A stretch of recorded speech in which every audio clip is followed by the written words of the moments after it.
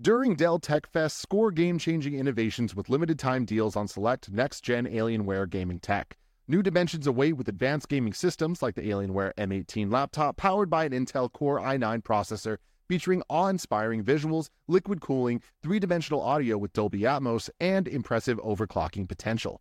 Plus, build your dream setup with great deals on select gaming monitors, mice, and more must-have electronics and accessories. When you shop online at alienware.com/deals, you'll have access to leading-edge gaming technology to conquer the competition and free shipping on everything. Amazing prices await you for a limited time only at alienware.com/deals. That's alienware.com/deals.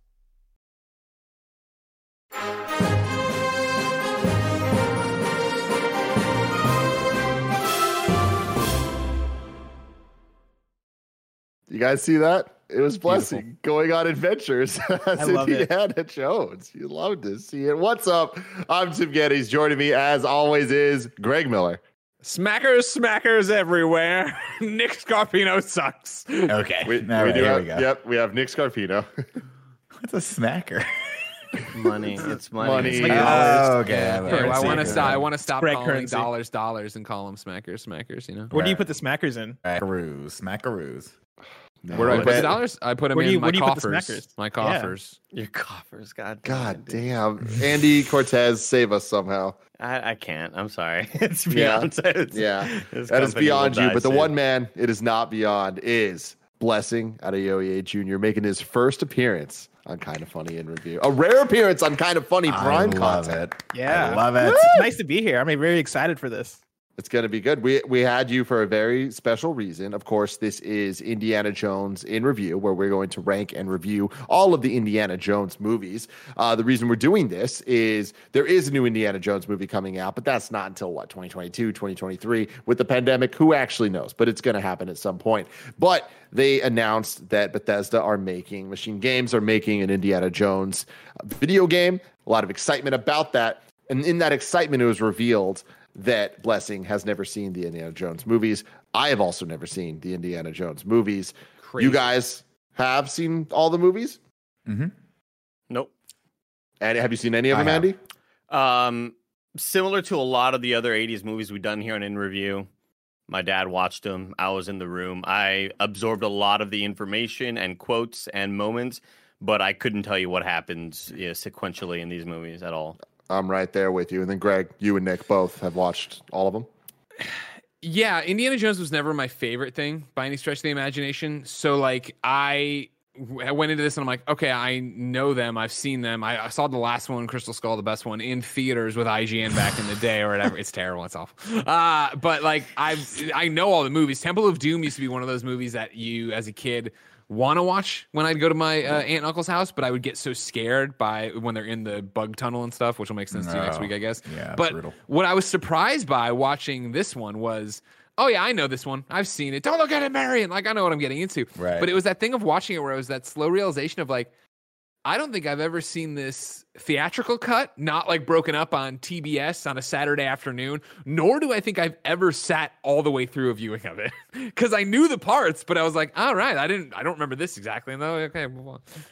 Well, there you go. This is about to be a super fun in review. One of the rare times where a lot of us maybe haven't had full exposure to all of this stuff.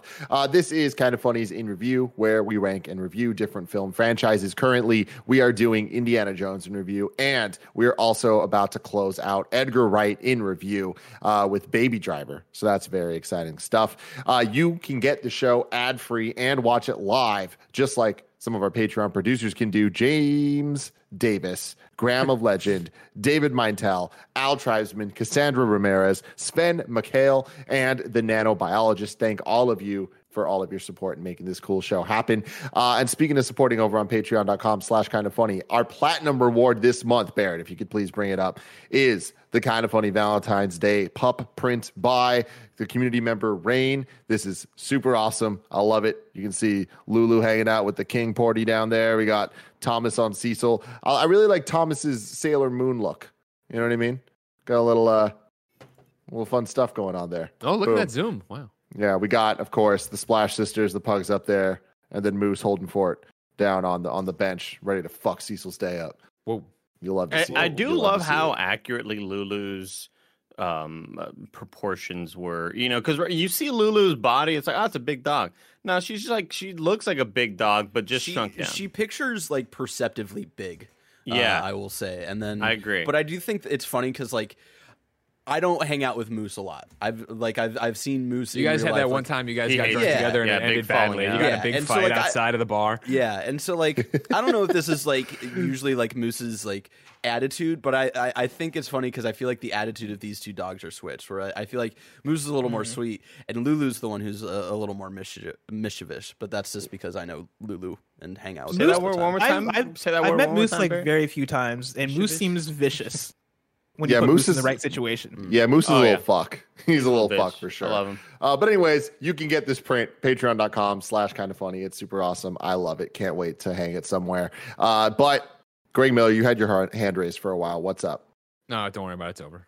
It's over. It's over. It's gone. Everything has happened. Let's get into it. This is a show. You can watch it on youtube.com/kindafunny. You can listen to it later as a podcast. Just search for Kinda Funny in Review on your favorite podcast service, and we'll be right there for you. Today, we are brought to you by our Kinda Funny Plays channel, but I'll tell you about that later. Let's get right into it. Raiders of the Lost Ark. Was anyone else here surprised that this wasn't called Indiana Jones and the Raiders of the Lost Ark?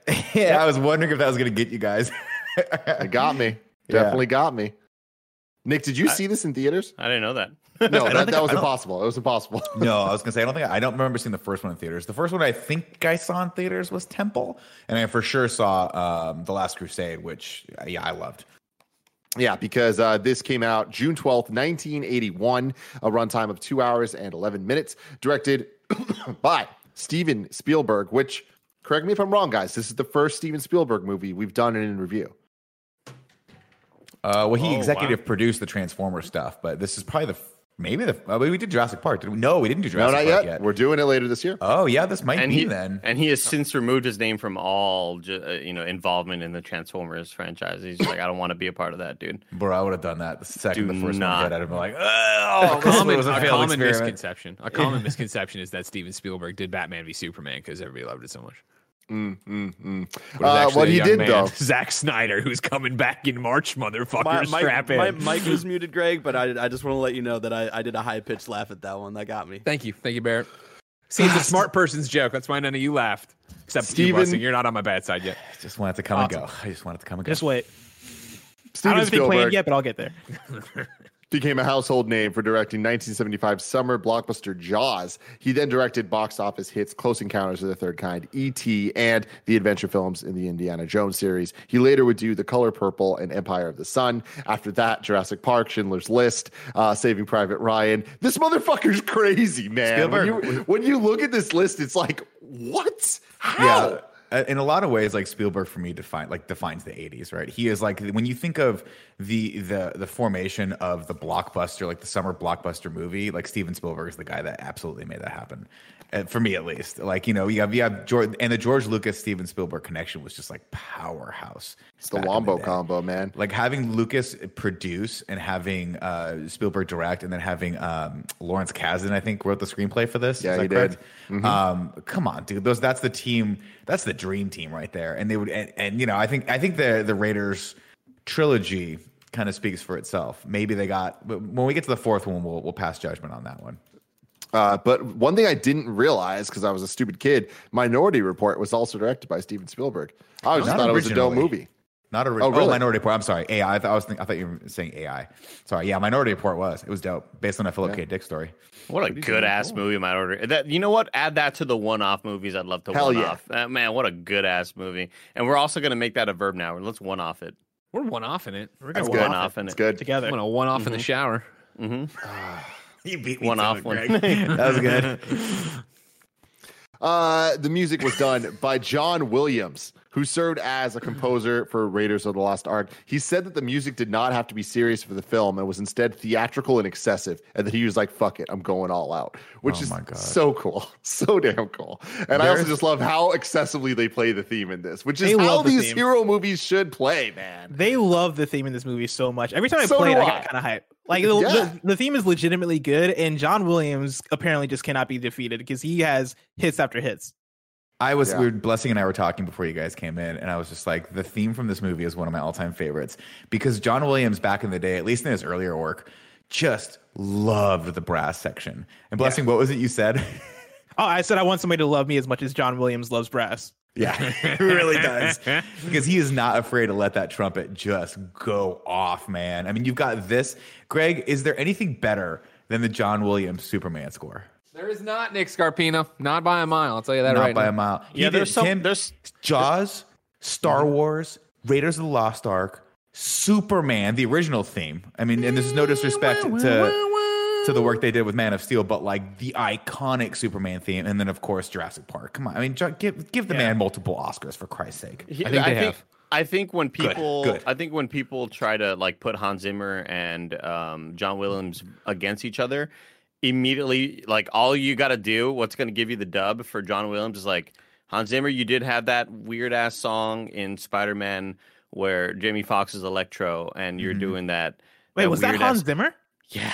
Oh yeah, that doc's points for lied sure. to me. He bet him. Remember that one time? It was a terrible song. Never forget. He does it in his concert. What a live in Prague. That shit rocks. Does Hans Zimmer collaborating with Disco Junkie XL in Batman v Superman? Why are you talking so much shit about him? You know the new Snyder Cut's going to feature 45 more minutes of Junkie XL's compositions, right? I don't care. I'm down for it. I was going to say there are so many moments in this movie that remind me so much of Star Wars. Obviously, you know, it's not a huge surprise, but you know, it's Han Solo running around in a desert location, and there are just the music is nonstop. I just got to imagine, like, I would love to imagine that John Williams is in real time on minute 34, just like, fucking shit, man, this will not end. He's out there sweating. Almost like Tom Cruise. Like it feels like the more he runs in a movie, the better the movie is. Yeah, absolutely. Well, you know, this was one of those things too back in the 80s, and Greg will probably remember this, but when you watched the first like Raiders of the Lost Ark and you saw what Spielberg was capable of from just an action standpoint, the story itself is, we'll get to that when we start going through the plot, but from just the composition standpoint, how he moves the camera and how he shoots action scenes, it was always just so sad he never got a shot at a Star Wars film. To me, at least. I know he probably didn't want to do that because he didn't want to be compared to George Lucas because they were like they're best friends. But like, to me, I just always thought, man, how awesome would it be in the 90s he got a shot at the prequels, or he got a shot at episode 7, 8, and 9. So with that, there's actually a lot of pretty interesting things here with the Lucas connection. So this movie had a budget of $18 million. George Lucas made what was at the time an unusual deal for the film. The studio financed the film's entire $18 million budget. In exchange, Lucas would own over 40% of the film and collect almost half of the profits after the studio grossed a certain amount. It turned out to be a very lucrative deal for Lucas, allowing him to then go on and make a lot more money. Paramount executive Michael Eisner said that he felt the script for the film was the best he had ever read. It ended up getting a box office of $389.9 million, though pre-release polling showed little audience interest in the film, especially compared to Superman 2, Greg. Raiders of the Lost Ark became the highest-grossing film of 1981, won a shit ton of awards. At the 1982 Academy Awards, Raiders of the Lost Ark received 5 awards: Best Film Editing, Best Production Design, Best Sound Editing, and Best Visual Effects. It is the only Indiana Jones film to be nominated for Best Picture, but it did not get it. It lost to Chariots of Fire.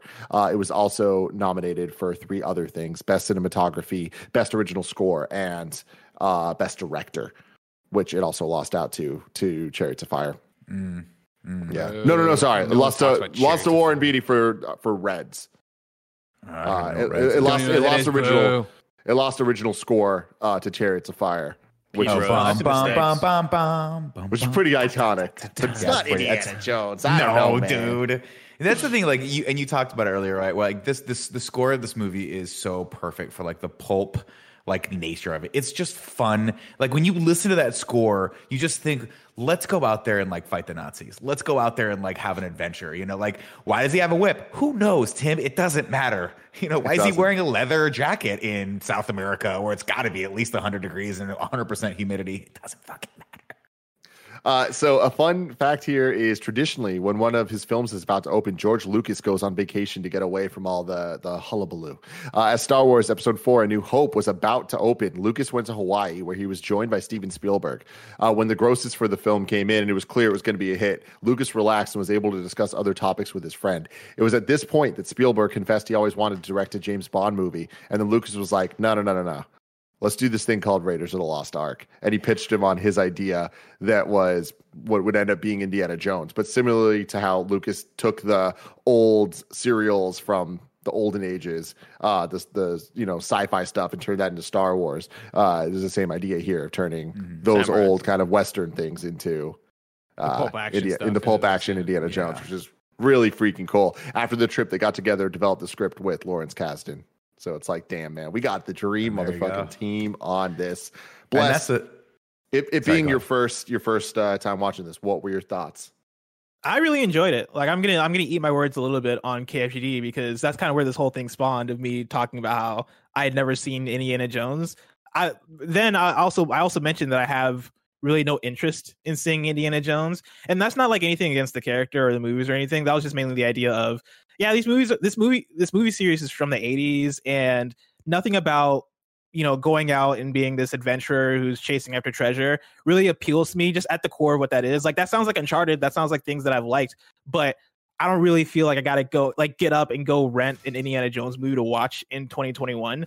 That said, now that I've actually watched Indiana Jones, like, I've really enjoyed it. For a movie that came out, 1980, 1981, the action in this movie, I feel like, ages very well, where there are multiple scenes that I found myself enthralled with what was going on. The scene where he's in the car chase and he's in front of the car, and the driver's like trying to speed up so he can hit the car in front of him, and then he goes under the car and then climbs back around. That was super cool. Oh, the fight with the tall dude, that was pretty cool. Like, the amount of violence in this movie caught me off guard. I was not expecting as much blood as there was. And so overall, from an action perspective, I thought the movie was really good. From the story, for what the movie is, I think it was really entertaining. And Harrison Ford, amazing. Like, he's very much Han Solo. He's very much that dude who's like, yeah, 100%. I'm charming. He's Harrison Ford. Yeah, he's Harrison Ford. And that's one of the things I was going to say, that like his performance in this movie was awesome, but I don't even know if I can call it a performance, because it feels like he's just naturally charming and naturally attractive. And that very much shines through in this movie in a way that had me fall in love a bit with the character of Indiana Jones. So for that, I appreciate it. Nick, what about you? Having seen this, I'm sure, hundreds of times. A bunch of times, yeah. I mean, obviously, the more you watch it, the more it starts thinning out a little bit, especially when you compare it to sort of like the last Star Wars film, where you're like, oh, there's a lot of similarities here, where a lot of the plot devices are just discover the thing so we can discover the thing. You got to get the thing so we can get the thing. And it's all just an excuse for Indy to go around the world and do crazy stuff. But one of the things that I always love is I love the character of Indiana Jones, because he is kind of a cocky asshole, and he's constantly biting off more than he can chew. And he kind of every once in a while, he just gets knocked straight on his ass. And like, my favorite part of this movie is when he fights the big German guy by the plane, and he punches him a bunch of times and then kind of looks at him, and the guy just hits him one time and his legs wobble and he just falls on his ass. That to me is Indiana Jones in a nutshell, where he's always just sort of like flying by the seat of his pants. Really has no, like, there's that moment where he's like, I'm going to go catch up with the truck. And Salah's like, how? And he goes, I don't know, man. I'm making all this shit up as I go. Like, we're just going to go do this thing. I got to go do it. And you just can't not like Han Solo. And that was why it was perfect casting, because they were just like, what if Han Solo had his own movie, but it was like, back in 1936 on Earth. That's pretty much what you get here. Greg, what about you?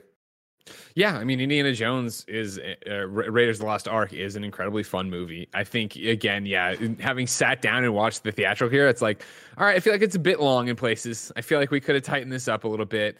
I think it shows its age. Like, the action is fun at times, but there's plenty of times where it's just these weird limp punches or whatever that are going on. But it's also like, hats off to Harrison Ford for doing a lot of the stuff. Not all of it, obviously, but through it. But I think that, there's such a... Harrison Ford, the way he captures your attention, the way you are locked on it, the way you are enjoying it, and the way he is that, swashbuckling jerk to an extent, right? Of like that, and like even when Marion meets him in the bar for the first time, or is reintroduced to him, right? And she's like, "I was a child." You're like, "Well, how young was she? What is going on?" But it's like, you go through and like their chemistry I like so much, and I like the way they use I think Karen Allen's performance is great in this, in a real establishing way of somebody who isn't a pushover, right? And also in the same sense, Indy isn't like falling all over her, but also isn't being an ass. Like that scene where he gets there and he's about to release her and he's like, actually I have to leave you behind. It's like such a cool like she's like, spin don't of the do it. dynamic that normally wouldn't happen here for like your straight, your blue like The Boy Rock Scout. would never do that, right? There would never be a moment in a Rock movie where The Rock left the damsel in distress tied to a pole, Right. because he's kind of like, we got it. There's a greater picture here that we have to figure out. But also the way they do a good job of not really making people in distress. She is, right? She is, bait, obviously. They've captured her, put her there. But like establishing her in the front is this like, she can drink anybody under the table, and she uses that to her advantage. And even when she grabs the knife and gets out, like she's in control of the situation till she's not, and the other Nazi guy shows up and stuff. Like they do a good job of making her feel fun and lively in this, where she could just be window dressing. I always loved her introduction, right? Which is obviously, you touched on it, right? She's drinking one of the patrons under the table for money, and then Indiana Jones walks in, and she has a moment where she's like, "Oh, Indiana," and then just punches him in the face, Yeah, slaps him when she like, gets you the piece second, of shit. And I'm like, all right, I'll always like that character for that one little. And then that was a strong call for them, and they were like, this guy did her wrong and like took advantage of her, and she's like, "Fuck you, dude, you're a piece of shit." And then obviously they go on an adventure together because he owes her money, and that's great. But yeah, sorry. Go ahead, Tim. No, you're doing it. It's an enjoyable movie. I'm excited to stack it up against Raiders I'm fucking this up all the time. Sorry. Crusade. Crusade, right? No, the next one. Temple of Doom. Temple of Doom. Multiple choice sorry, all the way most- down until we get the one I want. Sorry, because mostly- I mostly remember that people- being such a more lively movie, a more colorful movie, a more visually interesting movie. And I found this one. This was the one, again, I haven't watched it theatrical, and I'm watching it. It's like, oh, I feel it being like a product of its time. It's like leaving the 70s, coming into what the 80s are and will become for action movies. So to see what the sequel is going to be, I'm excited for. Nick. Tim, I have a question for you. Does the Indiana Jones ride make a lot more sense to you now?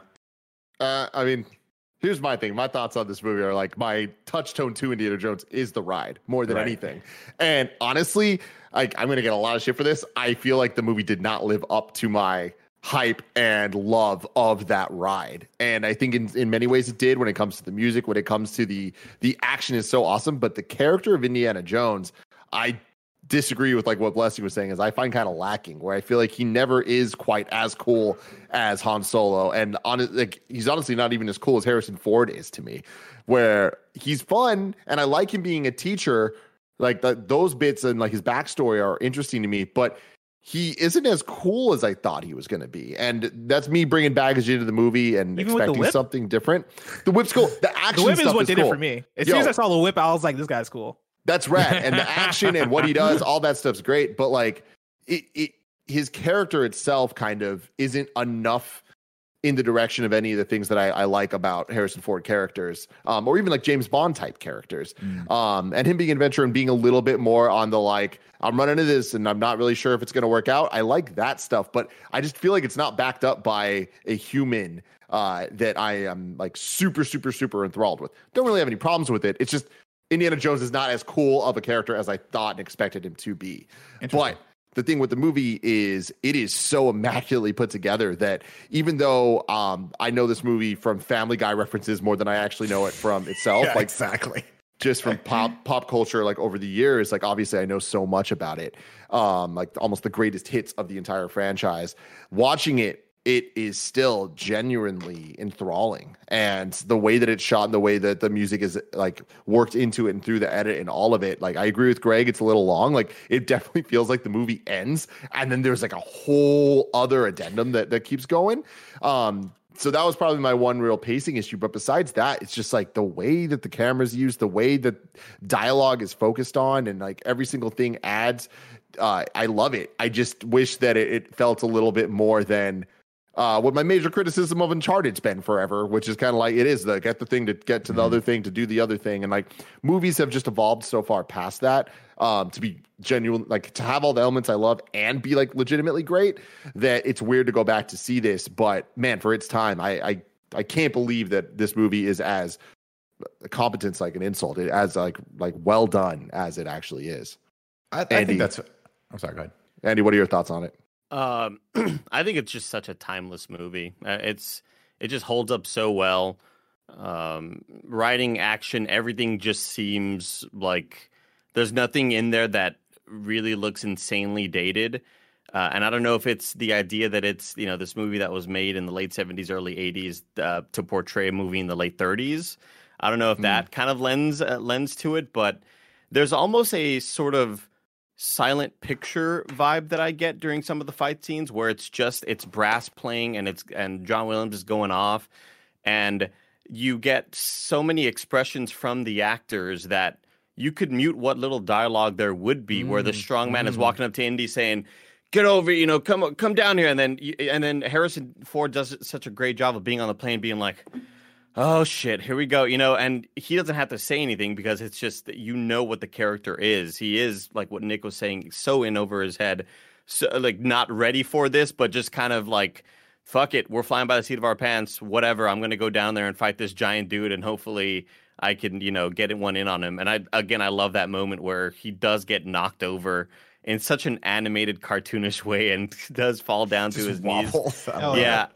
I love the characterization. I think so much of the Mary and Indy kind of back and forth it's cute. It's cute as hell. It's charming. I did read that there was a fact that I think early on when the movie was made, she was 15 when they were first in a relationship, but then they changed that to make her 18. Just to make it seem less awful and creepy. That's good. Yeah. That there was a re-release that sort of changed that fact and that lore or whatever. I think it's a good ass movie, man. Just front to back, it's a solid, fun film with kind of intriguing characters and villains, and I don't know. I just had a blast with it.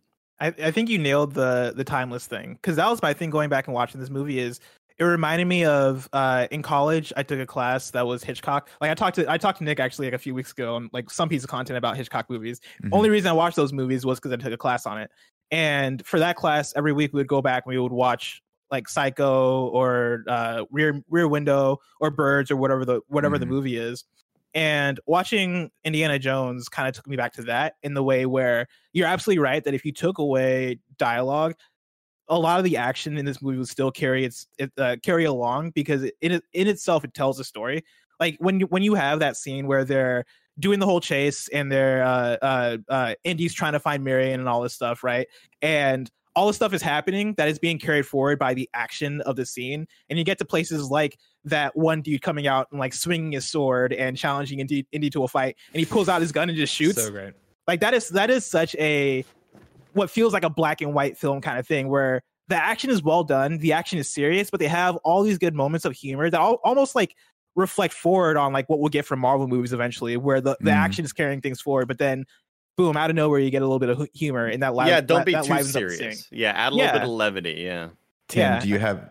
Sorry, go ahead, Bus. No, go for it. I was gonna say, do you have the trivia on that gunshot? Yeah, the fun thing about that scene is that it was like semi-improv, where everyone on the set got sick except for Spielberg, because Spielberg was the only person that refused to eat the food that they had, and he brought a bunch of SpaghettiOs from America, which is really random. But he was only eating SpaghettiOs, so he didn't get sick. Everyone else got sick, including Harrison Ford, and they couldn't get the whip action down. And he was like, "What if I just fucking shot him?" Yeah, and they're like, "Okay, yeah, let's do that." So that's what that scene ended up being, which is like awesome. Really cool, because like that definitely feels like such a defining moment for him. That's the thing about it, where I think you talk about like, maybe it's a bit too long, or and I know Nick was talking about the story getting thinner the more you watch it.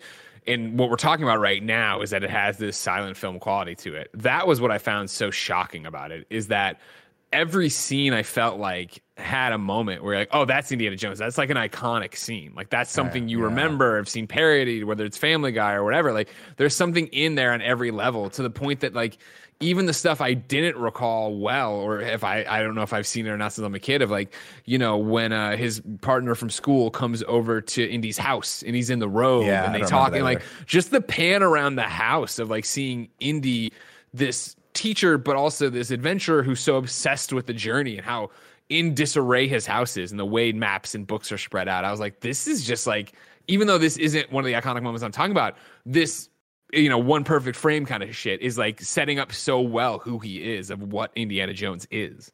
I think a lot of it was Spielberg's use of the camera, right? We're so conditioned to like a coverage way of shooting things where it's like start in a wide, go and cut in close, and then you have over the shoulders and like that. And there's some of that in this film, but Spielberg was really, really, he had a lot of fun moving the camera around. There's a lot of dolly shots. There's a lot of dolly shots that reveal other characters, and it was just very planned, the choreography of the camera and how they moved it. And I think a lot of that lends itself to that visual style that you just don't see too much anymore because it's just not economical. Yeah, Tim, to your point of wanting to get a little bit more from Indiana Jones as a character, I totally feel where you're coming from there too. Like, I think I come at it from the very much an opposite perspective of my expectations were kind of on the floor for this movie. We're coming and I was like the things I expected from this movie were, all right, I know Indiana Jones is like this confident dude is going to come through and save the day. Like in my eyes, he's like the Luke Skywalker, like the perfect hero. And this is me before I watched this movie. And I expected most of this movie to take place in the jungle for some reason. Maybe that's in a future movie.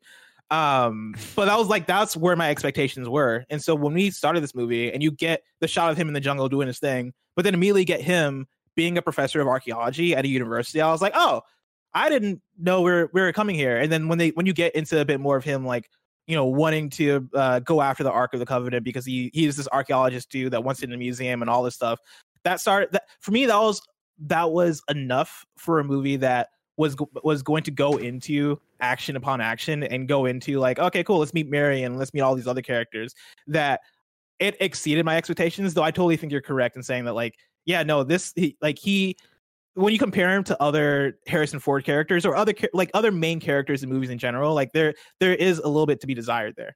I mean, for me, what it really comes down to is he's not as cool as I thought he was going to be, and he's not quippy like Nathan Drake, which I expected him to be. Mm-hmm. That's it. That's the only criticism I have of it. Well, there's other criticisms you can render, right? Like the two criticisms that I always have of this movie is that there's not a ton of growth in the character by the end of it. Like, it really is just about the spectacle and the adventure, right? And there's no disrespect to the franchise, but like this one above all, they really wanted you to be like in the world and focus on it. But I never feel at the end of this movie that Indy's changed at all, and I know that because he's walking down the stairs pissed off that he didn't get to keep the Ark of the Covenant. Like, he didn't get to keep this thing that he just saw nuke a whole fucking island full of people, right? And so to me, I'm like, all right, Indy, you didn't learn shit. And then obviously, like, I never felt that the relationship with Marion was gonna progress beyond like, a certain point well, I don't think they did either, right? That's yeah. One of the things I do like about it. I think, especially coming off of In Review, Edgar Wright and World's End and Scott Pilgrim, and we talked about these characters that we don't like and we don't agree with and yada yada. Mm-hmm. Indiana Jones is a great character that is flawed, and I love him despite that. And in some ways because of it, right? Like, I do love that scene at the end that I think, so many directors and writers and stuff would beat you over the head with it earlier and do a million things of him with the rocket launcher and the villain turning around and having the trite thing of like, we're a lot alike, you and I. You wouldn't, but like they've already had that conversation. But the villain calls him on it, just like, everybody back. He's not going to do it. Like, he understands what this is. He blah blah, and like that realization, Harrison Ford again plays all in his face of like, fuck, he's right. Like, I can't do this. Yeah. That brings me to my other huge criticism of this movie, which is, and this is obviously Barrett's probably heard this before, but the big criticism. These are the only two criticisms that Nick has. This is literally it. This is it. Honestly, the second one. Yeah. But the big one is that, and this is the joke about this movie, is that Indiana Jones does absolutely like nothing to further the plot of the movie. Like, he doesn't actually stop the Nazis at the end, and he doesn't actually do like, if you took him out of this movie, it's conceivable that the whole thing would have played out exactly like it did, and the Ark would have just sat on that island forever. Because he doesn't. So he's the one who finds it. He's the one who drags it out. Yeah, so it's not beyond. But had he not been there, they would have taken it from Marion. They would have figured it out. They would have had the medallion, both sides of it, and they would have figured it out, taken it out, and boom. Granted, the United States government getting it, you could argue, yeah, they needed it and they kept it safe, whatever, in that giant warehouse. But my problem is that at the end with the rocket launcher, he should have known. He should have been doing that to get caught, to save Marion and say, close your eyes. Because we don't know how he knew not to look in the Ark. And that's a glaring plot hole to me that I never realized until watching it this time. I was like, hey, how the fuck did he know to close your eyes? Yeah, I remember. 'Cause I don't know my dad- what the fuck's going on over there, right? My dad Maybe- pointed that out to me when we first watched it together. It was like, huh, yeah, that's interesting. He should have known. He should have done, because of his expertise or because of the things that he learned along the way. He should have known that's the trump card. That's how I'm going to beat these guys by getting caught. I have to get caught to save Marion. I have to whisper in her ear, close your eyes, and then don't worry about the blood curdling screams that are happening around you. Just close your eyes. Because at the end of the movie, he just goes, close your eyes. And then this last time I was like, how did they? And I looked it up. Apparently there's some scenes that were cut where when they go to the wise old man in Morocco, he says some of the scripture on the thing says like, don't look into the ark. Don't Close touch your the eyes, ark. bro. Yeah. And that's why The when scripture says. when they go into the well of souls, you'll notice they don't touch the ark. They put the poles through and they open it up because whoever touches the ark apparently dies as well. But I guess that never really came across in the movie to me. So I always felt like that character progression shoddy never really. workmanship, I know, Spielberg. man. Spielberg, go back. You need to Figure throw it some out. fucking new music in this thing and put some CG in there, man. It's this little CG Yeah. Harrison Ford action. Yeah. Talk to your friend Georgie and see how that goes. Get rid of the shotguns. Give them walkie-talkies. Put it on HBO Max. No, Greg, remake I the did that. movie. Tim, did you know how black this and movie was white. going to end? No. How'd that Because go for you? when I got there, I was like, what the fuck kind of twist is this? Like when the faces started melting, legit, I was like, wow, this is out of left It's field a in a lot. way. Like if I had a critique with this movie, it would be that comes out of nowhere. And like I understand the idea of, well, they kind of build up the idea that the Ark is this big thing, and the reason they're going after it is because of this occult shit. I wish there was a little bit of build up there of like somewhere sprinkled in, we get an example that there's some like supernatural shit going on. When you get go from wind- 0 get to 100, wind kicks up for no reason, get right? some That's wind. the same It's not thing. happening. Bless. when you go in from the- 0 to 100 that way, it was like, yo, what the fuck did this come from? Like, where? How did we get here? Bless. In Uncharted 1, I did not think I was going to be fighting demon creature cat Yeah. people. I had no idea. Scared the shit out of me. Never played it again. I mean, honestly, that ending made me appreciate Uncharted way more because I was like, oh, I get it now. I Yeah, understand I get why why does this. Uncharted made that bizarre ass choice. Yeah. By the way, I got if I'm a not bunch of mistaken- facts. I for don't know it. if you have facts on the Nazis, but Hitler apparently did look for religious Oh, yeah. relics because they thought Oh, there were yeah. supernatural Oh, he was super into the aspects of cult. them, That's why, like, it's funny because I didn't line it up on purpose at all. But last night we watched Indiana Jones, and the night before we watched Captain America: First Avenger.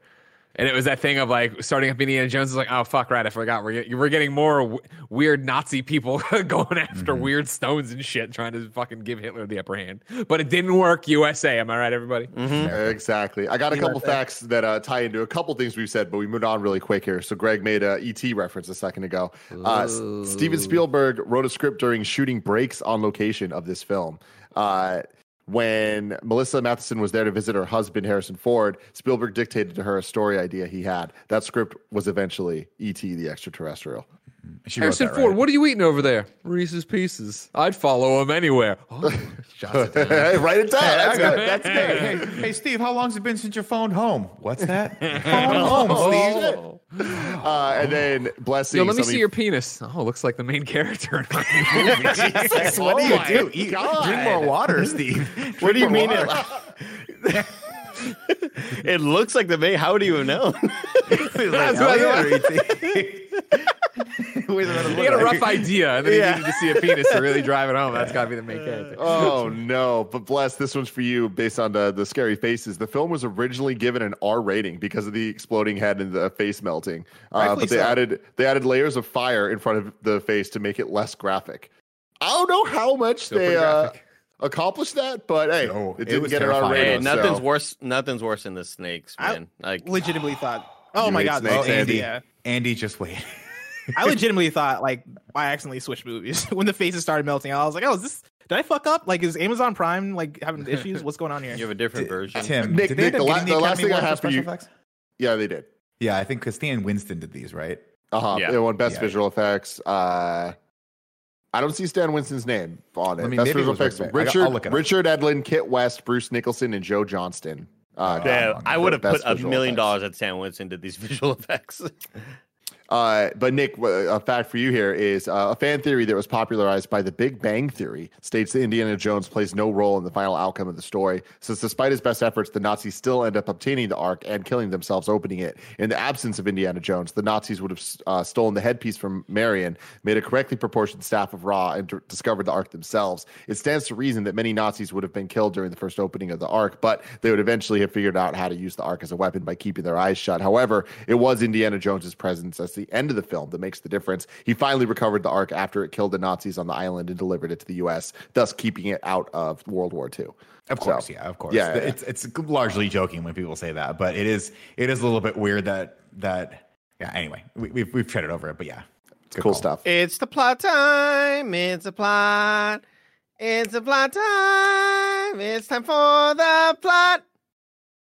Ladies and gentlemen, Raiders of the Lost Ark, or as I guess they renamed it, Indiana Jones and the Raiders of the Lost Ark, which I remember not. I don't remember when that happened, Tim. Maybe you have that, but I remember the original thing released as Raiders of the Lost Ark. I don't think they ever renamed it. I'm on Amazon Prime. I'm looking at it right now, and it is Indiana Jones in the Raiders really? of the Lost Ark. At a certain When point, I looked it up they originally, did because it was just super Raiders. confusing. Yeah, IMDb is Indiana Jones and Raiders of the Lost Ark, but the Indiana poster Jones. is just Raiders of the Lost Ark. Indiana Jones, live, die, repeat. exactly. The idol, I'll throw you the whip, ladies and gentlemen. We're starting this bad boy with the old school Paramount logo, which I thought was cool, and fades into a real mountain range that must have taken them a while to find, as a man shrouded in shadows and a cool fedora hat, and again a leather jacket.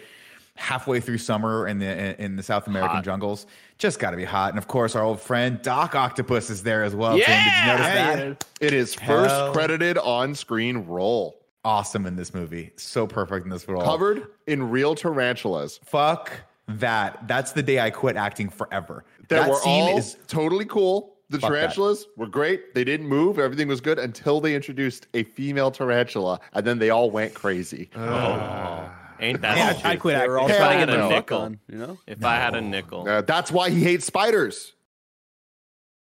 Alfred. Oh, that Doc damn, Ock? Tim. Oh, wow. Later, he would go and try to kill the biggest spider of them all. Shit. Peter Parker. That took me a second. I was like, what the fuck is he? I don't remember that in Spider-Man. I was like, oh yeah. That makes Even in Promising Young Women, they make a reference to it. Yeah. There you go. Indiana Jones, of course, has figured out where the entrance to this cave is, or this temple is, and with two pieces of the map. Meanwhile, one of his guides, Barranca, sneaks up behind him because he's like, "Okay, I'm gonna take this from him." He tries to shoot him, and of course, this is the first time we get the iconic whip with that snap as he turns around and whips the gun right out of his hand, and we see in the light his eyes come into the light. And again, talking about that beautiful cinematography as Harrison Ford turns perfectly into that like noir eye light, we see Indiana Jones for the first time, and then the dude runs off in the forest. He's like, "Oh no!" and runs off. He collects a bag of dirt. Oh no! And heads into the secret tomb that has a giant hole in the ceiling. Tim, did you notice that when they walk through? Because I'd have been like, "What goes up there? Is that where they keep their Christmas presents?" Yeah, it's there. Then Doc, this is the spider scene, and I'd prefer not to talk about it because it traumatized me as a child, and probably is the reason why I hate spiders. We get this amazing gag with the light, where he's like, "Whoa, don't go into the light," and then he puts his hand there, and then the spikes come out, and that's where they see the other professor that had been looking for it, and he's like, "Oh, you weren't good enough, old man," and I forgot the guy's name. I didn't write it down.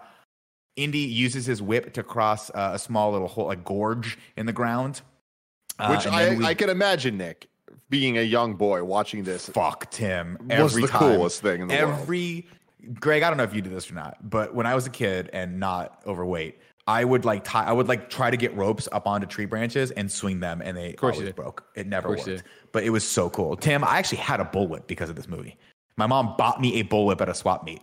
That's I think my brother had one that so was scary. My brother had one that was brown, and I had one that was black, and mine was shorter than his, and I always had an inferiority complex about that because his looked more like Indy's. And so when he went off and discovered anything other than childhood toys, I co-opted that whip, and I was like, I'm going to start whipping things. But it was legit like, whoosh, like you could cut your face with it. Yeah. I can imagine your mom just being like, "Nick, we've planted 7 trees out there. They're all down. Like, you need to stop swinging from them." Oh man, you need to stop swinging from the trees. The thing that really, really blew me away about the whole concept of using a whip to swing is that it's such a given to Indy, and you could tell he's done this a million times. Where to me, I'd be like, I guess could I try to swing across this? Because even towards the end, when Homeboy's backstabbing him, and it's like he's like, "Give me the whip to fucking what's his Throw face? me, To pass me Alfred the whip. Molina. I'll pass you the Pass me the yeah."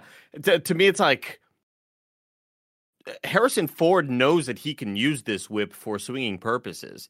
It's such a given, but it doesn't seem like such a given in real life. It seems like such I a... considered it superpower. 'Cause, I mean, every time you use the whip to try and swing a thing, when the whip would wrap around, I'd be like, that's not secure. No, That's gonna slide off. That seems unsafe. That's not secure. That is You got to move unsafe. really fast. Of course, he gets into the room with the idol, and we get the final little obstacle here, which is going to set the tone really for all the Indiana Jones franchise if they're trying to overcome these cool temple obstacles, which is the floor. If you step on it, it shoots poisonous blow darts at you. We've already seen the blow darts outside as well, because some of the indigenous people use them to keep people away from the temple.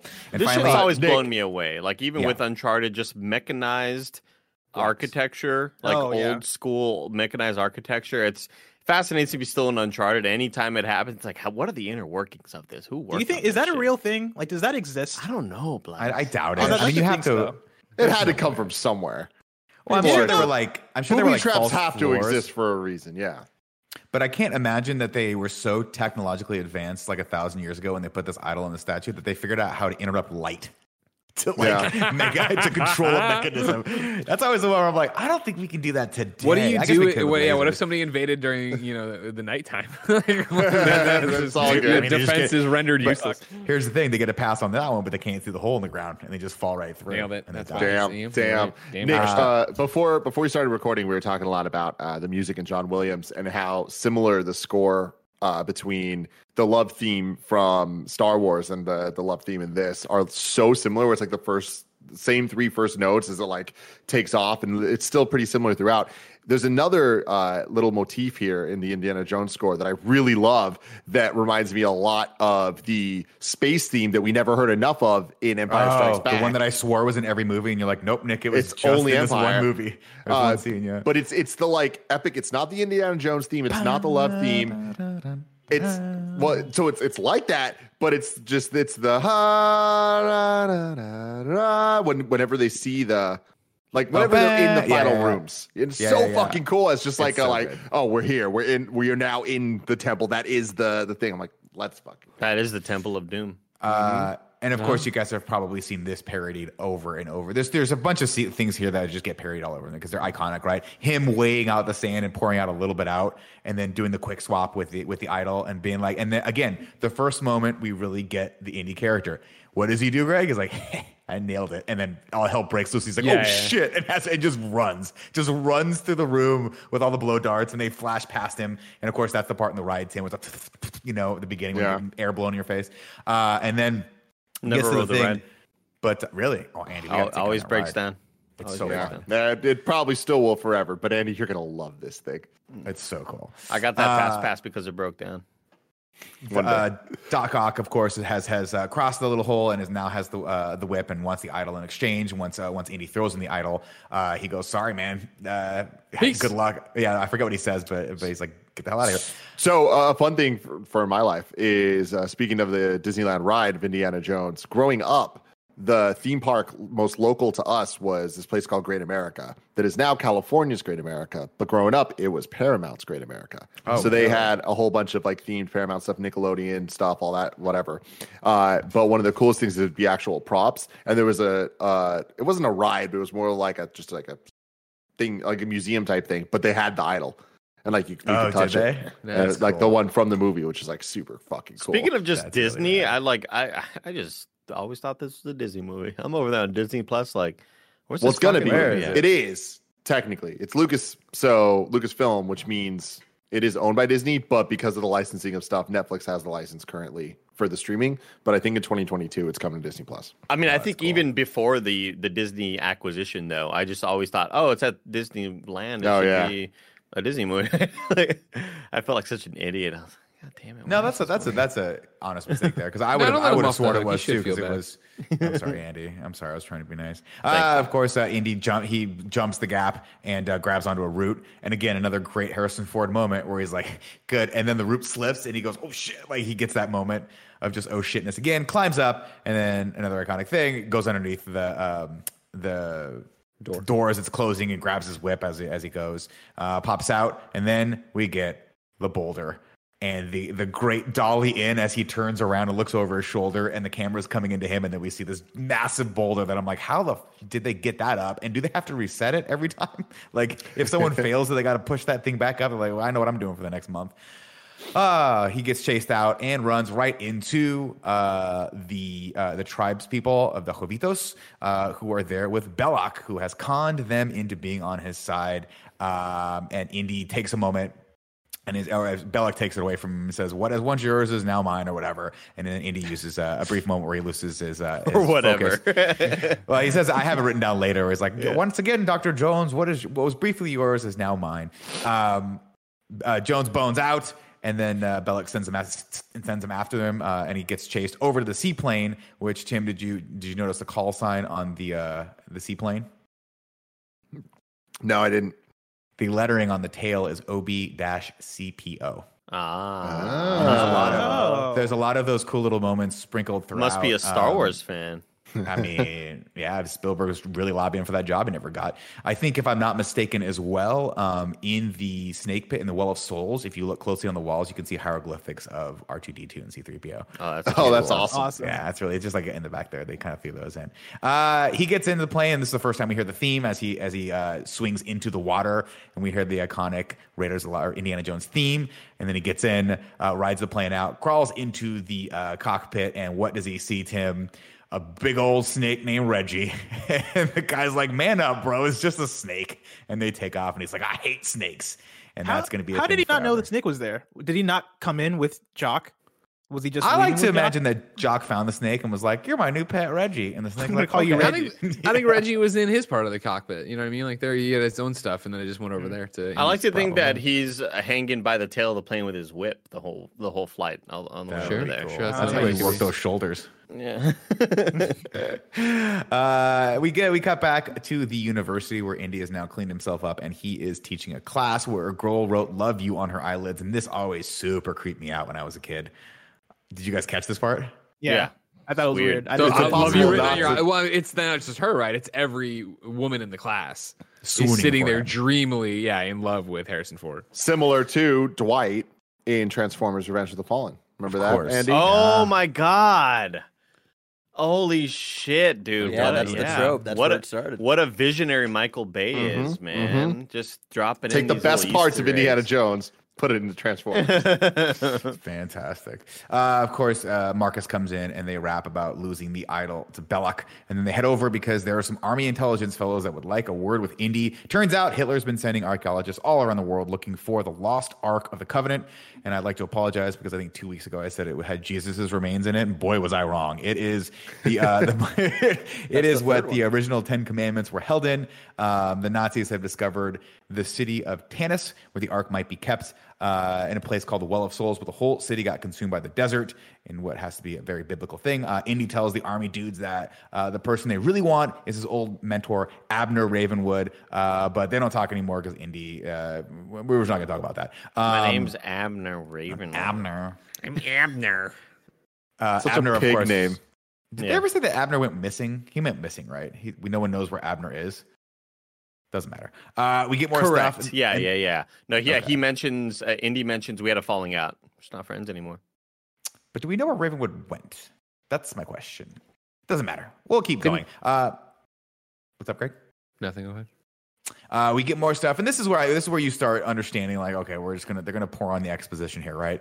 Okay, we got the staff of Ra, and then on the top of the staff is a headpiece. That headpiece will, by the way, they don't refer to it the headpiece anymore. It's gonna be called the medallion from now on. And that thing, you put it on top, you take it to a map room, you figure out which peg to put it in, and that's gonna point to the massive scale model map room of where everything is. And then you got to measure some shit out, and then we'll find the Lost Ark of the Covenant. What's inside of it? I don't know. Probably something cool we can bring into the museum, or it has the power to destroy all of mankind, one or the other. Greg Miller from Kinda Funny. I just did a quick search. You want to know where he is? He's dead, right? He's Marion's dad. Isn't that the whole? But I never knew if he was dead or if he. But how does he not? How does Harrison Ford not know that? Because he said, "Well, who you really they want?" had a falling out over Marion. Yeah. Oh, so he just didn't know he died. Yeah, he said we were Got really good friends. Unfortunately, we had a falling out. I'm just not sure where he's at now. Got it. Okay. Sorry, I'm confusing some of the stuff that happens in the later films as well.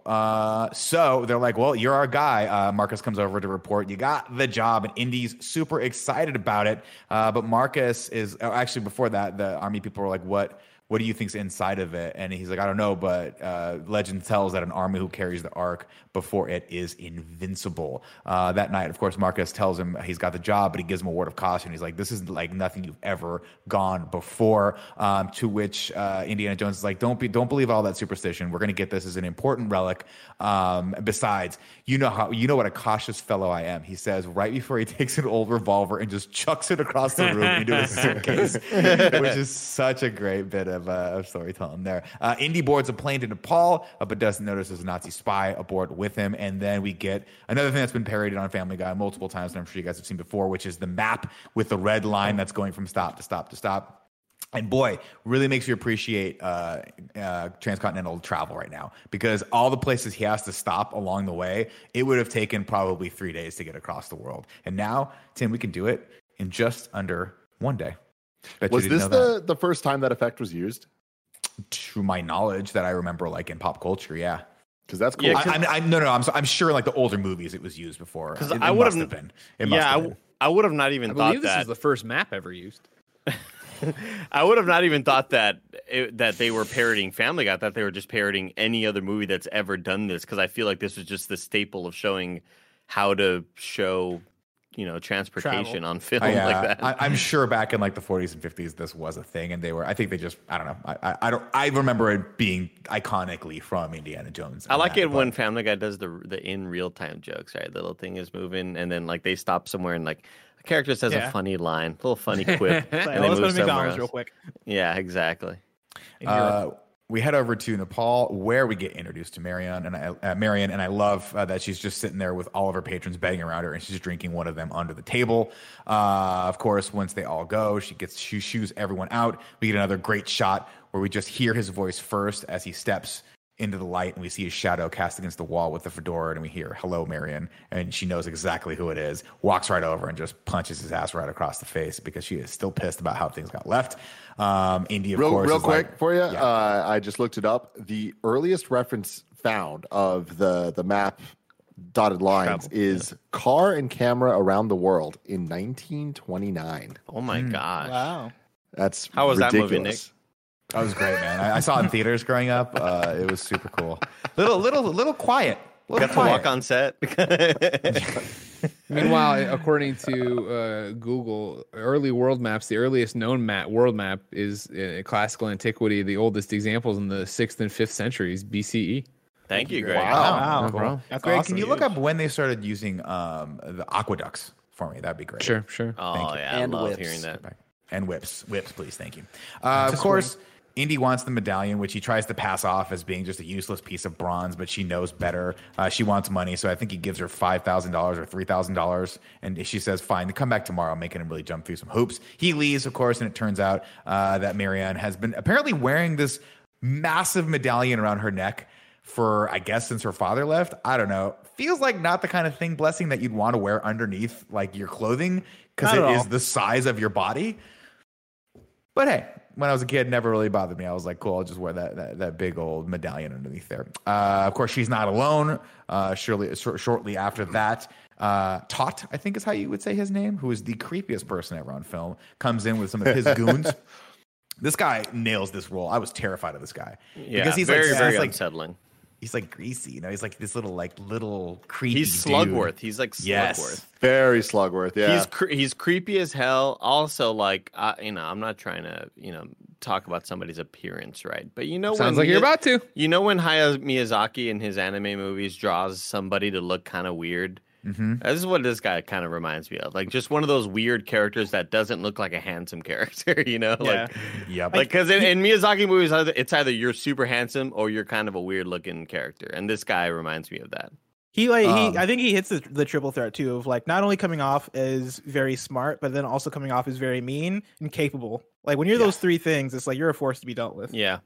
Absolutely. Of course, he Hey, catches on very quickly. That yes, I'm sorry, Greg. Do we have an Sorry, aqueduct? the earliest examples update? of these this is for aqueducts, from the Minoan civilization in Crete in the early 2nd millennium BCE and from contemporary Mesopotamia.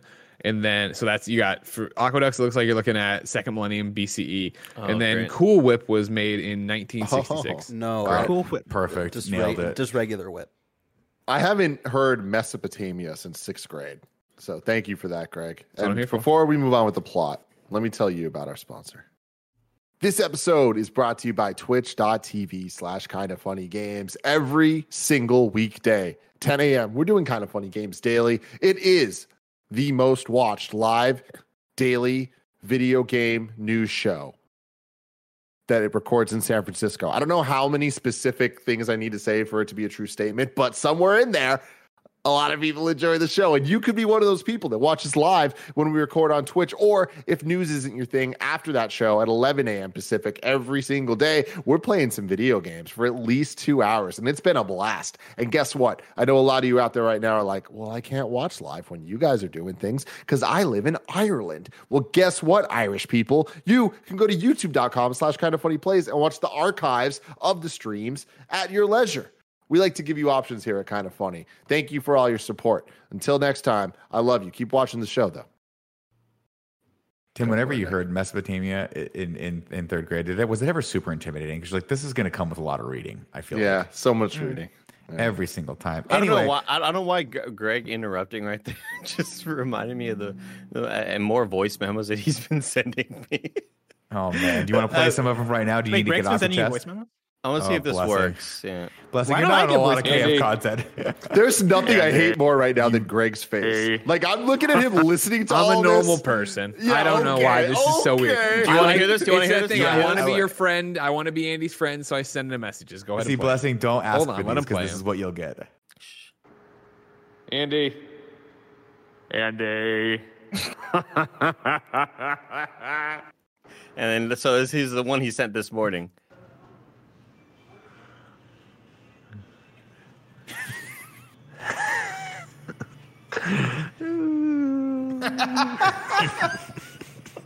Are you in the same parking garage where you recorded the Joker bits? No, The first here's one- Barrett. It sounds like he's in a fucking supermarket. That's what really throwing me off. The first one there's a was lot in of the same Ronald McDonald parking lot, yes. And the second one, yeah, was I wanted to do it in the backyard and tell you about nature, but the people were working on one of the other playing music, so it was like this weird, it. distant, like I'm on a shore. I'm That's really the glad way I could play these now. I'm glad I figured this thing out. figured it Here's, out. here's another one that, bless you may have missed this one. Oh, hold on.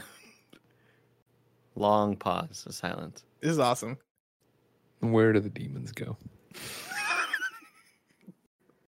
Now you want this smoke, Blessing? This is the smoke you want me to start sending you? you on don't Instagram? want it. You don't I want it. take it back. I don't want you. You to don't send want me it. this. One more for You let Bless. the One more tiger for out of Bless. the cage. Now he's on the prowl. One more for Bless. One more for Bless. One more. My favorite thing you do.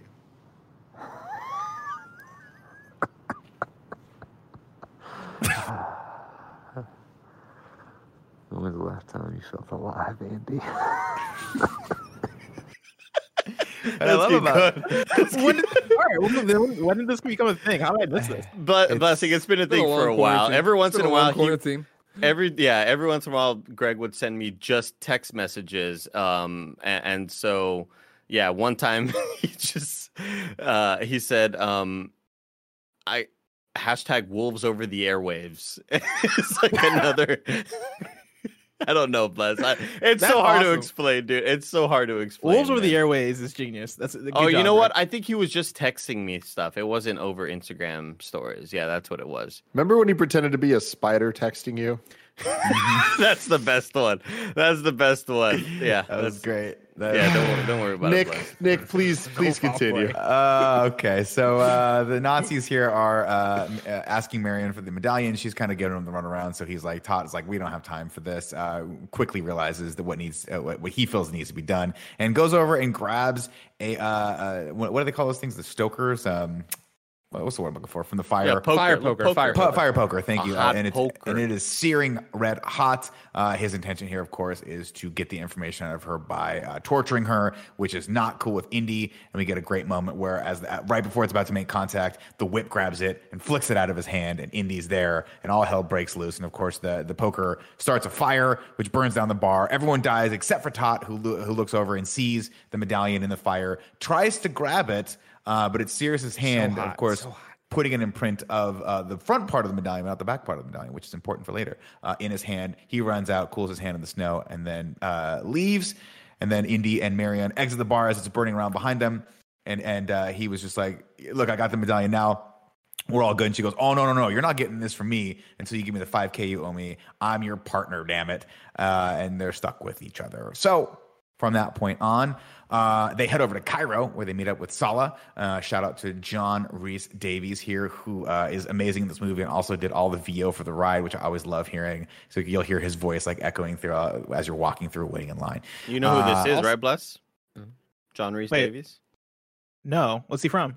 Played a little character called Gimli in the most Oscar award-winning franchise of all time, Lord of the Rings. Oh, You probably know him better from the TV show Sliders, I love in which Blessing. him and Jerry O'Connell went through the different alternate realities, and it was a great show. I've not watched either of these. Man, I forgot about Jerry O'Connell. I Holy love shit. Blessing's disappointment when Andy led into Lord of the Rings. He's like, oh. I was so excited because I was like, oh, maybe this is something I care about. And he said Lord of the Rings. I was like, oh, well. Who cares about Swing and a award-winning miss. franchises? Yeah. They also come with the world's smartest monkey, who will later die from a bad date. The fruit, not the kind we all had before meeting our amazing wives who put up with our farts. Speaking Salah- of that, we were doing the body count in the John Wick movies. The body count of this movie is 64, including the monkey. Oh, 11 at the hands of Indiana Jones. He kills a lot of people. Indiscriminately, too. He just shoots whoever he pleases with no repercussions.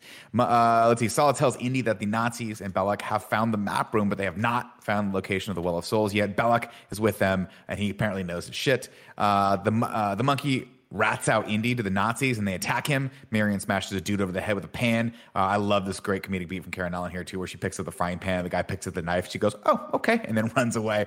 But she gets kidnapped by the Nazis. I hate the face that guy makes on the sound. I hate that. I love them running into the dark room and then like hearing a smack and then him falling out the door. And falling out. It, She pulls it it is back in. so cartoonish. I love it. It is. It really And that's the reminds thing. me of stage plays, like being in theater in high school, and every play we had to do had to have a chase scene. It was like you have to have a chase scene in all of these children's like plays or whatever, and it just reminds me of that, of just like people running in circles for comedic relief, and then like a big guy walks into a room, and then like he walks out scared of a little thing, like the Scooby Doo. Yeah, And it's then- like Scooby Doo. yeah, this when like moment's three so people good. walk in one room and then like two people run out and then like they go through different doors and all this Yeah. shit. It goes back to that thing of it is very good, serious action with hints of humor sprinkled in. Yeah. And that one got me. That one, like when he fell down, I was like, okay, that's really funny. I really dug that.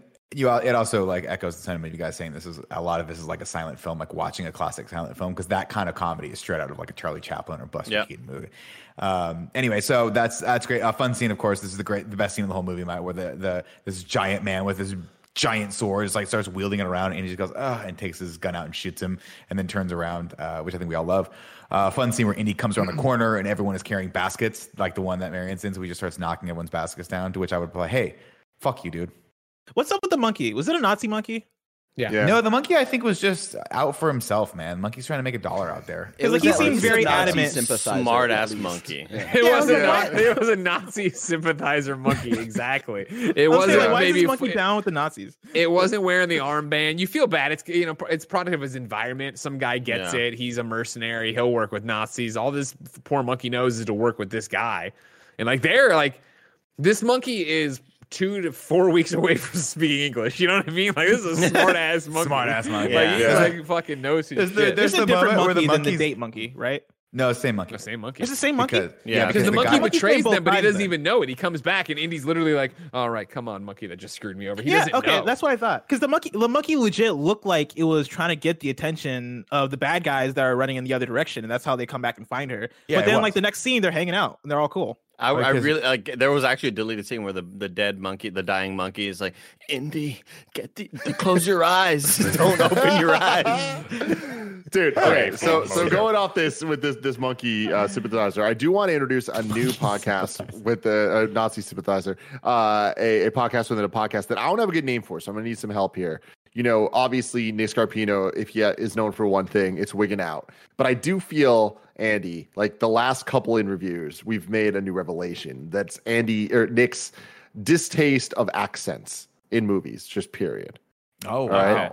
So can we have? I want a podcast. Good accents. Distaste of when Americans try to do other accents. That's what I don't like. Exactly. So Andy, can you hit me with a theme song and a name for this podcast?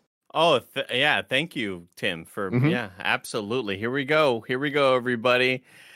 Nick doesn't like the accent. He hates it when they sound real fake. And Nick doesn't like the accent. Which accent is he gonna make? Welcome to Accents, more like Accents with Nick Scarpino. Okay. I don't know what we're judging this on, Tim. So if you want to host this particular podcast within a podcast, please do. Because I thought everyone.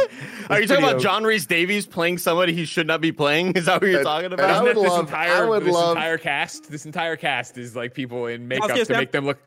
Should we? We're looking for like people from Asia. Like, should we get some stunt people? No. We'll just get our stunt guys and make them up in a very weird makeup. Okay, great, thanks. I'm surprised we didn't start with Alfred Molina because I have no idea like who he was supposed to be playing, where he was supposed to be playing. I don't have that for you, but I do have something for you. There was a purpose for this. I didn't just randomly bring it up. All right. So although the Nazis speak German in many scenes, most of the lines were dubbed for the German versions of the film because the actors spoke very, very bad German with a very strong American accent. Some lines were simply wrong. On the recent DVD release, no German lines are wrong. The majority of the German lines are spoken by native German speakers with a slight South German accent that they redubbed for it. I just love that this is finally the time they were just like, no, this is bad. They gotta go back and remake the movie. You're watching the original cut of this movie in Germany in like 1981. You're like, what the fuck? Like, how hard is it to get German right? Anyway, Nick, I'll tell you what. Here's a skit idea. Okay, we redub every Harrison Ford movie with Harrison Ford narrating over it. Like they did in the really bad Blade Runner cut. Yeah, I'm down for that. Really unenthused. And he didn't know that the robot was him all along. Like, we got to do that, man. I'm totally down for that. I love it. You got to do you do a better Harrison Ford than I do. I don't think I've ever tried to do Harrison Ford in my life. It was a little bit like Mike from Breaking Bad, but it's okay. Yeah. Everything's a variation on that guy. Usually is, yeah. That's where you start. Back to Indy. He's now getting drunk because he accidentally killed Marion, chasing the Nazis that had her. He blew up the car by accident, and he's like, oh, no, that's a big bummer. So he drinks a bunch, but then the Nazis catch up with him, and they take him to Bellic, who wants to use the Ark to talk to God. He's like, I don't care about these Nazis or their agenda. I want to talk to God. I think that's really cool. And he's like, I think you do care about the Indies. Was one of us. But Indy has a great line where he's like, I want to talk to God. And he's like, well, I know a way you can get up close and personal with him. And he's like, I'm going to ice your ass right now. Of course, everyone in the bar is on Bellic's take, because they all bring out guns, and Indy's got a gun. And then all of a sudden, a group of kids come in, sent by Sala to save him, and they escort him out of the bar. They head to one of Solo's old acquaintances, who helps them translate the inscription on the medallion. I think this is where we're supposed to get a little bit of that backstory of don't look at the freaking scary monsters that come out of the thing. The monkey's owner, of course, blessing to your point earlier, the monkey's owner is there. The monkey has led him to them, poisons the dates that they're eating, and after the guy inscribes what's on there, which tells you the correct height for the staff upon which the medallion must be placed. They all decide to have a good old, just throw some dates up in the air, Greg. Now, Greg, I know you and I got big mouths, so we're used to this. But I love taking things roughly the size of a golf ball, chucking it 5 feet up into the air, and just trying to catch it in my throat. Bad dates. And then, of course, Salah grabs it and goes bad dates because one of anybody else watch this thing of like Harrison Ford walking around palming this date, and like it's just like every fucking COVID germaphobe thing is like, oh God, just eat it. Don't roll this around in your filthy hands. There's a pandemic. The thing I don't know, have you guys ever had a date? Yeah, I've had a few, Nick. I'm married. Dang, bro. Wait, hold on. Yeah. Good job, Greg. Thank you. This is gonna be great. They're sticky. I had a date tree in the back. Is all I was gonna say. They're sticky. Sticky or stinky? Oh, sticky. Sticky. Okay. Got it. Like it's not. I mean, I guess they're kind of smooth sometimes, but it's not the thing you want to be really rolling around in your hands. Now I'm thinking about the days that I've had, but once you bite into them, they get sticky. I guess they're smooth sometimes. This whole scene made me nervous. This whole scene, what I think was expertly done, aside from the fact that, yeah, one, that's disgusting, Harrison Ford. Like, just eat the thing, and then two, you're gonna choke if you just like throw it up in the air and catch it in your mouth. Yeah, aside from that stuff, I thought it was excellently framed, where you see him sneak in and just like see a random dude who you know is a bad guy just sneak in and pour just a bunch of liquid on these dates. And I was like, first of all, are they gonna notice that the dates are wet and covered in poison? But like, whatever. When he grabs it and they're like when they're talking about this shit, and he's just like going back and forth and is about to eat it like multiple times, and you're just like listening to this conversation while also being like, oh, he's about to die. I thought that was just very excellently done. I was enthralled. I was into it. I want him to pick up the day and go, it's not sticky. It's smooth. Greg, I'm sorry. Now I need to know the answer. Are dates sticky? Can you please Google that for me as we keep? Because I swear they're sticky, but maybe I'm wrong. Maybe I'm thinking figs. No, figs are smooth. Doesn't matter. Good ones are. Of course, during this, when they're translating the stuff on the medallion, I have an immediate answer for you. Sorry, yes, dates please. are also very sticky, which makes Yes. them useful as a binder in baked goods, such as cookies and bars. When were dates invented? Wow. Oh, I dried. I wasn't it on like the third day God made them. I don't know, something like that. They've been around forever, man. The third. Of course, important here is that the back of the medallion says take a couple of the measurements off to honor the Hebrew God, and which means to both of them, they're like, aha, Belloc is looking at the wrong place. He doesn't have the right size stick. Tim, his stick is too short. No, it's too long. It's too short. Too long. It's too long. Mm-hmm. Which is, I've been there. Sticky. And smooth at the same time. Sala and Indy head to the map room. Music here is really, really cool. Kind of, again, reminiscent of some of the... I think this might be the thing you're talking about, Tim, where this song reminds me of that one from Star Trek or Star Wars. They head down there, and they have to wait till about 9 o'clock in the morning when the sun hits. Indy figures out where to put it, and we get that crazy Superman 2 or Superman 3 laser sound effect.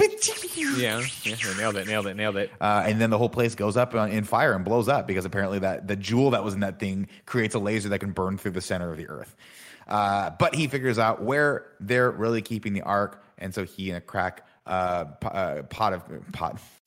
group of diggers go up there and they dig all throughout the night. When they open it up, they look down, and Sala asks the important question: why is the floor moving? And that's where I'd be like, again, let him have it. Let him have it. It's over. The Nazis, they want to work this hard for it. Let them. Exactly. They throw a torch down there, and it's just a room full of snakes. There's a lot of cobras in there, and then Sala, of course, has asps, which are a very, very venomous snake. And then Indy asks the question to himself, why did it have to be snakes? And I asked the same question too. As this is happening, as they lower themselves into that, Belloc interrogates Marion by giving her a white dress, which I always thought was weird, and that she tries on basically just to placate him. And then she tries to use her extraordinary high tolerance to alcohol to escape, but it doesn't work because apparently Belloc is used to this liquor that came from his family vineyards. Indy jumps down and faces off with a cobra. This is another great scene where they actually did practically by putting, if I'm not mistaken, a pane of glass between Indy and the cobra. And so when he jumps down, the cobra goes and like pops up. That's a real snake. And it's awesome. Terrifying. Ugh. Fuck all of this, dude. Just terrible. All of this stuff sucks, man. Hated it.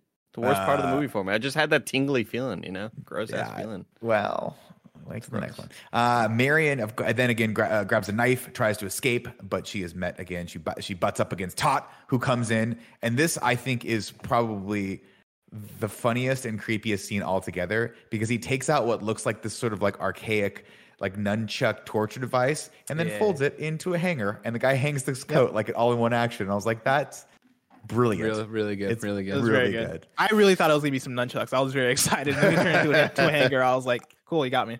Good job. He really did. As Indy and Sala remove the Ark from its resting place with those poles, they take it over. Sala climbs up. They start hoisting it up. But Morning has come, and Belloc looks over and spots the dig over on the hill and goes, "Oh shit, something's going down over there." Grabs all the troops, they head over, and then Indy looks up as the rope kind of comes down. And he's trapped, and Belloc is there, and he says, "Once again, what was briefly yours is now mine. But hey, we don't want to leave you just by yourself. We're going to leave you with some company." And they throw Marion in as well. And this whole scene has always gave me the heebie-jeebies, and I never ever want to see a snake next to my heels ever, because of the scene.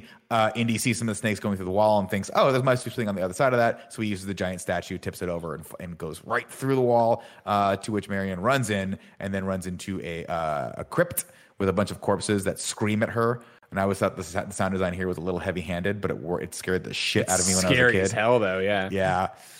And then from there, they head out to the airplane, where we get the iconic fight between him and the giant bald. I want to say, I don't know why keep thinking this guy's Russian. He's definitely German.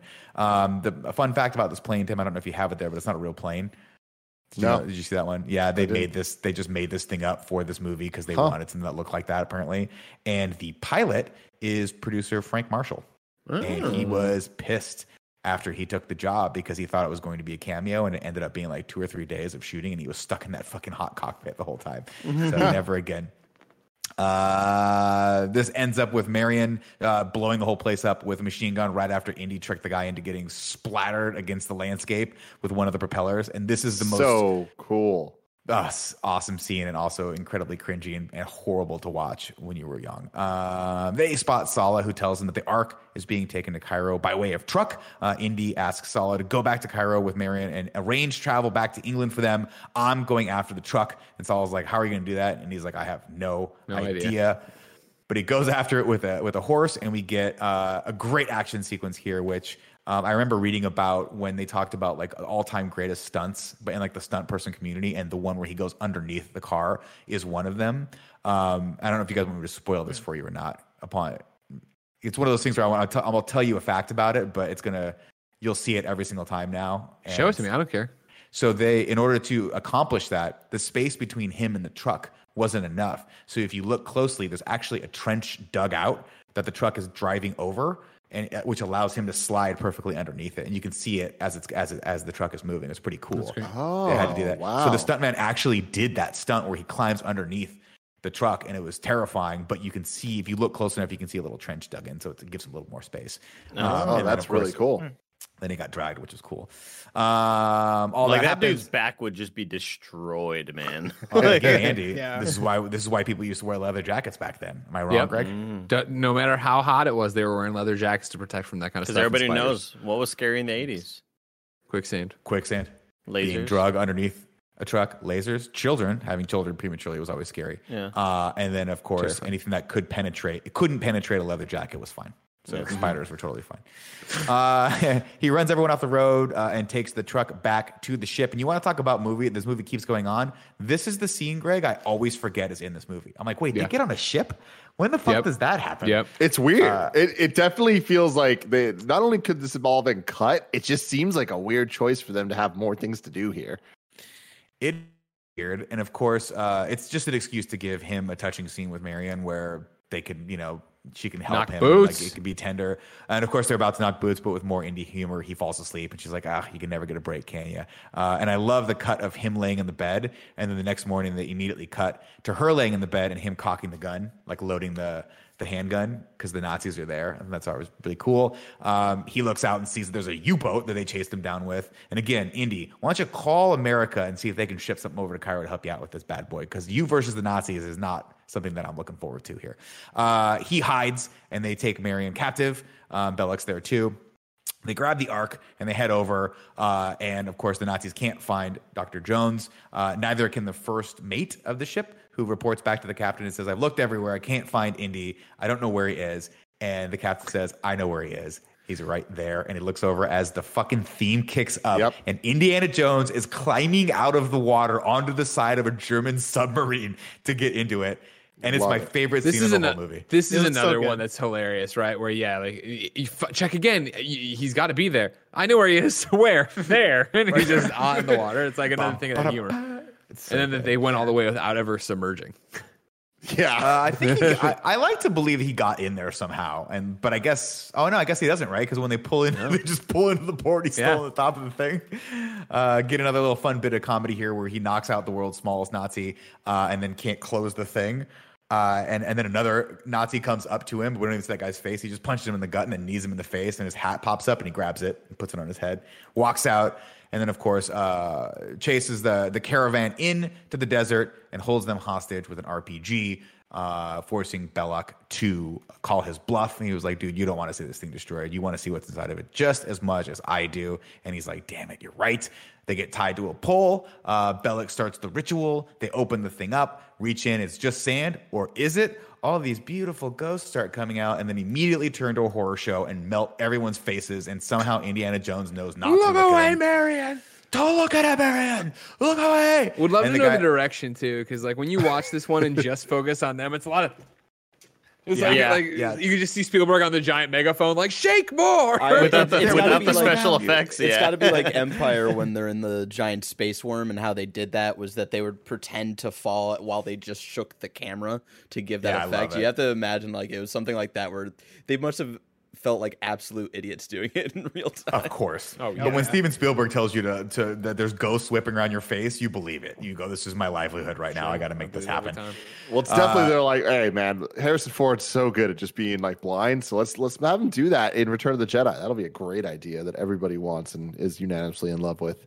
Great, No, great. It's not what happened. Man, they hit that thing hard, and they were like, they shot that first act. And were like, ditch out of this, ditch out of it. So you got to be able to pilot the Falcon. Everyone gets their faces melted off except for Indy and Marion, and then the whole thing gets sucked back into the Ark, and the lid pops right back on it, like it's in reverse photography, probably because it was. And they survive, and they kiss, and we cut back over to Washington, where the Army boys are with Marcus. And guess what? Their promise, Greg, to put this thing in a museum, this unbelievably powerful relic that could destroy the world. They go back on that promise, and Indy is pissed. Indy's like, we should put this in a museum where kids could potentially touch it and die. You know, like put it behind a rope. They're It'll like, be fine. didn't It's you the 30s." just tell us you heard a bunch of people get eviscerated and sucked back into it? I don't know if we're gonna put it out on display somewhere.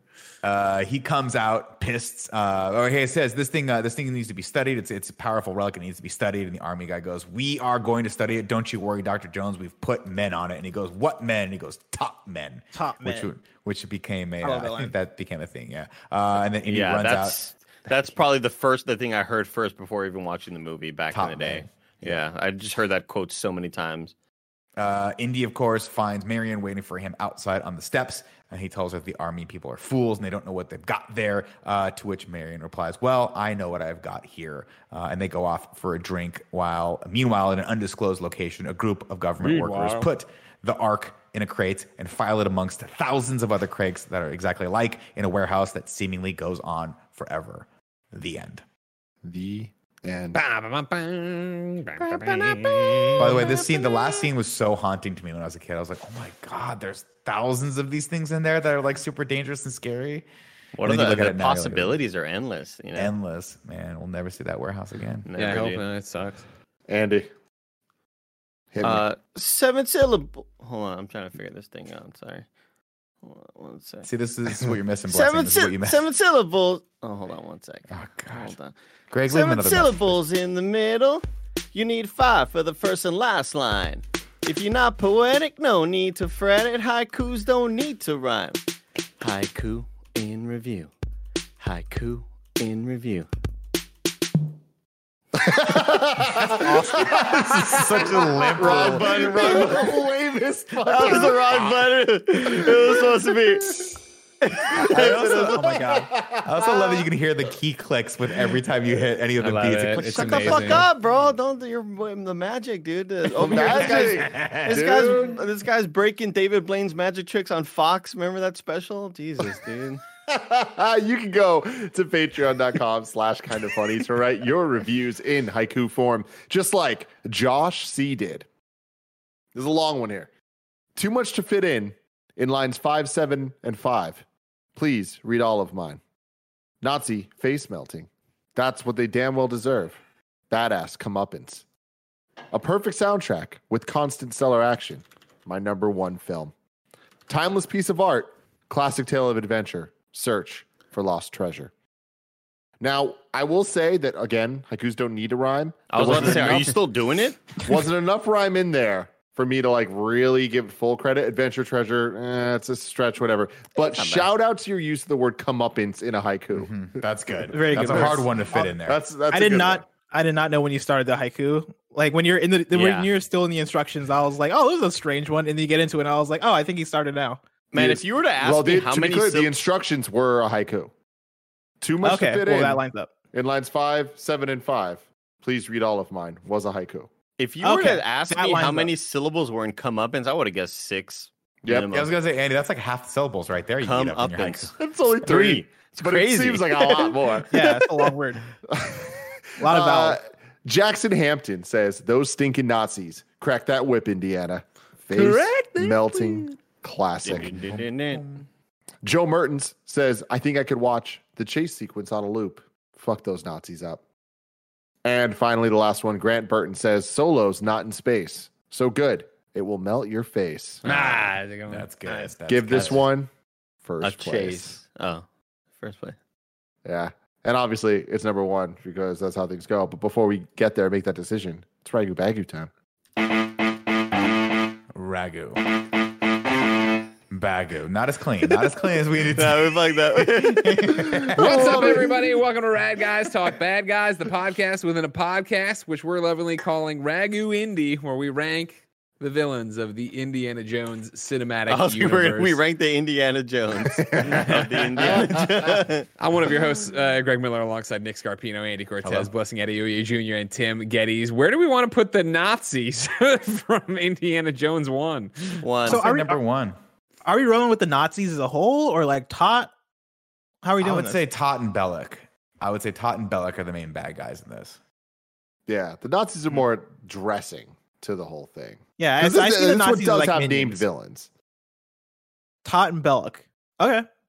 I mean, I guess we put it at number 1 then. Yeah, that's how it is. It goes number 1, and I'll say like a deserved number 1. These guys, sure, at the end of the day, they're just bad guys being bad guys, but they do that pretty well, and they, do enough things to allow Indy to have a lot of cool things to do, which is Todd is really extremely creepy. Todd is creepy, yeah, very creepy. Bellic and Tot is weird and creepy just in his presentation. I think Bellic, I just feel like is kind of a weirdo, where you seem like a normal dude, except for the fact that for some reason you're working with Nazis, and then you're obsessed with Marion and make her dress up and do all this shit. That's just weird. Well, he's French. So that's true. Bonjour. That makes sense. Just kidding. No, but I think that was the distinction they made, right? Where they're like, he is a French archaeologist. He is like kind of a gun for hire on this. So he's not aligned necessarily ideologically with the Nazis, but he's still a creepy asshole. He's like the monkey. He's a sympathizer. Exactly. Yeah. We're not ranking the monkey here. Also, we're not clear on how bad he actually is. The monkey, a lot of gray area. With the monkey. Also, I'd like to apologize to any native German speakers if I'm just slaughtering Tot. I don't know if that's how you pronounce that at all. It's probably something else. But we'll see in the comments. Yeah, exactly. Ragu. Fuck. Oh, you Bagu. Get a little big for your britches there. I love it. It's my fucking favorite thing. We're going to continue this beautiful show, Kind of Funny in Review, with Baby Driver and next week, Indiana Jones and the Temple of Doom, which is just a great name. Fantastic name for a movie I can't wait to watch. Until then, Blessing, thanks for joining us for your first and definitely not last in review. Andy, Greg, Nick, love you guys. Love doing the show with you. Love that we've done like over 100 movies, which is insane to think about, right? But till next time, love you. Bye.